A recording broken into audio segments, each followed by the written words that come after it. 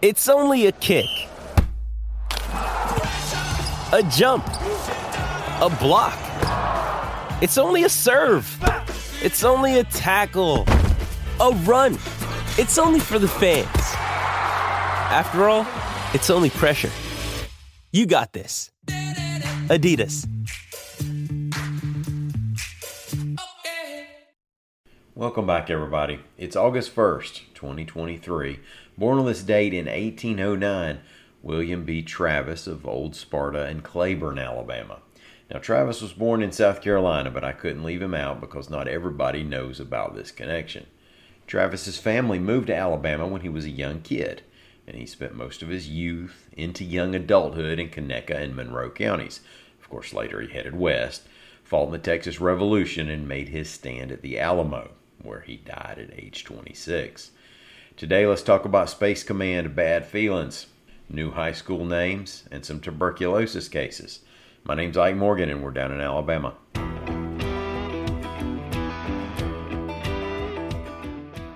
President Biden has decided to keep Space Command at its interim home in Colorado, rather than place it in Alabama, where Air Force leadership and studies have repeatedly determined is the preferred spot.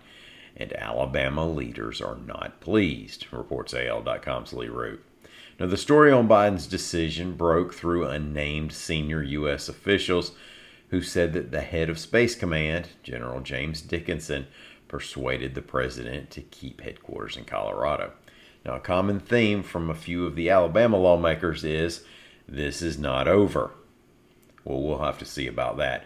But Congressman Robert Aderholt said, I am outraged to hear that the Secretary of the Air Force allowed politics to circumvent his and the Department of Defense's own basing selection process that determined Huntsville, Alabama as the preferred location of Spacecom. He also said, this fight is far from over. Even Congresswoman Terry Sewell, the only Democrat in Alabama's congressional delegation, called out the White House over the decision. She said, the administration's decision to keep Space Command in Colorado bows to the whims of politics over merit.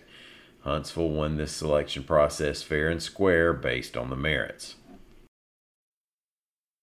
The U.S. Geological Survey is asking people in Alabama and 5 other states to submit dead butterflies and moths for research that it's doing, reports AL.com's Lita Gore. Now, don't go trapping and killing butterflies or moths.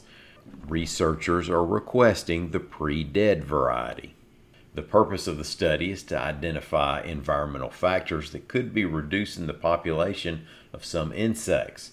So you definitely don't want to take any out of the environment just for the study. But they're looking for found butterflies and moths of at least 2 inches. The other states they're taking specimens from are Georgia, Kansas, Nebraska, Oklahoma, and Texas. More information can be found on the USGS website. A pair of Montgomery high schools have taken another step away from themes associated with historical figures tied to the Confederacy, reports AL.com's Rebecca Griesbach.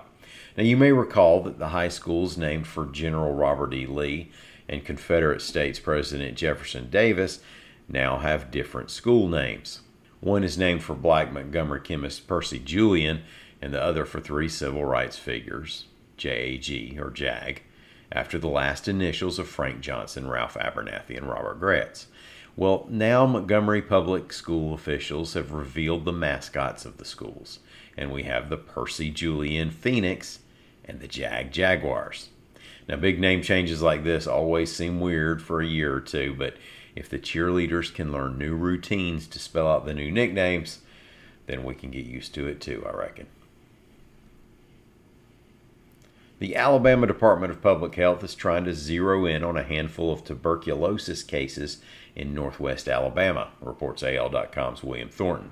7 cases have been confirmed across 4 counties, Lauderdale, Colbert, Franklin, and Lawrence, involving people who were working or are working at poultry plants. So now ADPH wants to test people in those counties who have worked at poultry facilities at any time since June 2022. Now, if that describes you, call your county health department.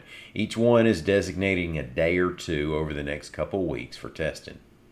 Thank y'all so much for taking the time to listen to us. We're going to be back here again tomorrow. Until then, y'all come on by and see us on the internet at al.com.